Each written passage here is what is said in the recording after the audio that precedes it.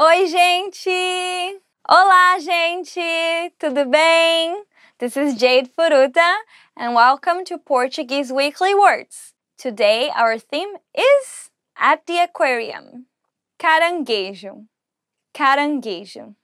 Crab. Eu amo comer caranguejo brasileiro. Eu amo comer caranguejo brasileiro. I love to eat Brazilian crab. Foca. Seal. Foca! Ah! I used to imitate it a lot when I was a teenager. Eu sei imitar uma foca.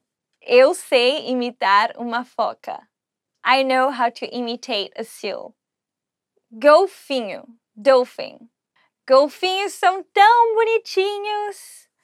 Golfinhos são tão bonitinhos. Dolphins are so cute. They have this weird voice. No, I don't remember. Tubarão.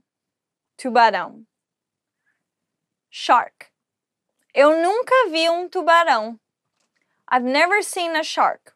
And I don't really want to see one, to be honest. I'm good like this. Lagosta. Lagosta. Lobster. Que lagosta deliciosa. Que lagosta deliciosa.